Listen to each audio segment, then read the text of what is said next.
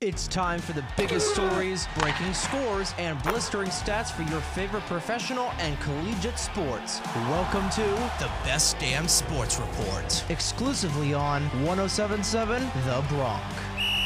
Welcome to another edition of the Best Damn Sports Report. I am your host, Jared Brito. Starting with the NBA. The NBA will not be playing any games on Election Day this year.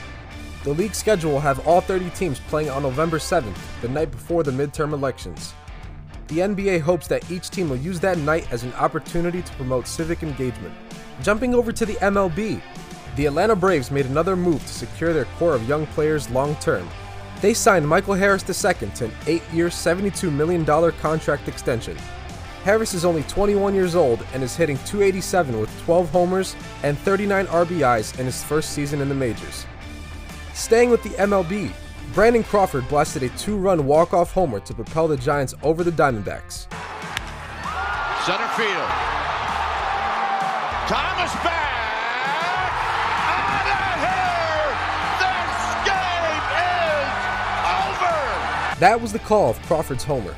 The Giants have now won 5 in a row and are just 4.5 games out of securing the third wild-card spot.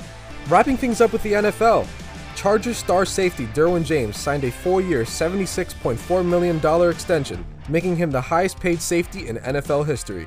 The 26-year-old had been in attendance at practices, but was not participating until he received an extension. James has already made 2 Pro Bowls and an All-Pro first team in his first 3 years in the NFL. For the Best Damn Sports Report on 107.7 The Bronx, I'm Jared Brito. This has been the Best Damn Sports Report, exclusively on 107.7 The Bronx. To listen to previous episodes, head on over to our website, 1077thebronx.com/Best Damn Sports Report. Listen to new episodes every day, only on 107.7 The Bronx. Time for more of the biggest hits and best variety, exclusively on 107.7 The Bronx now.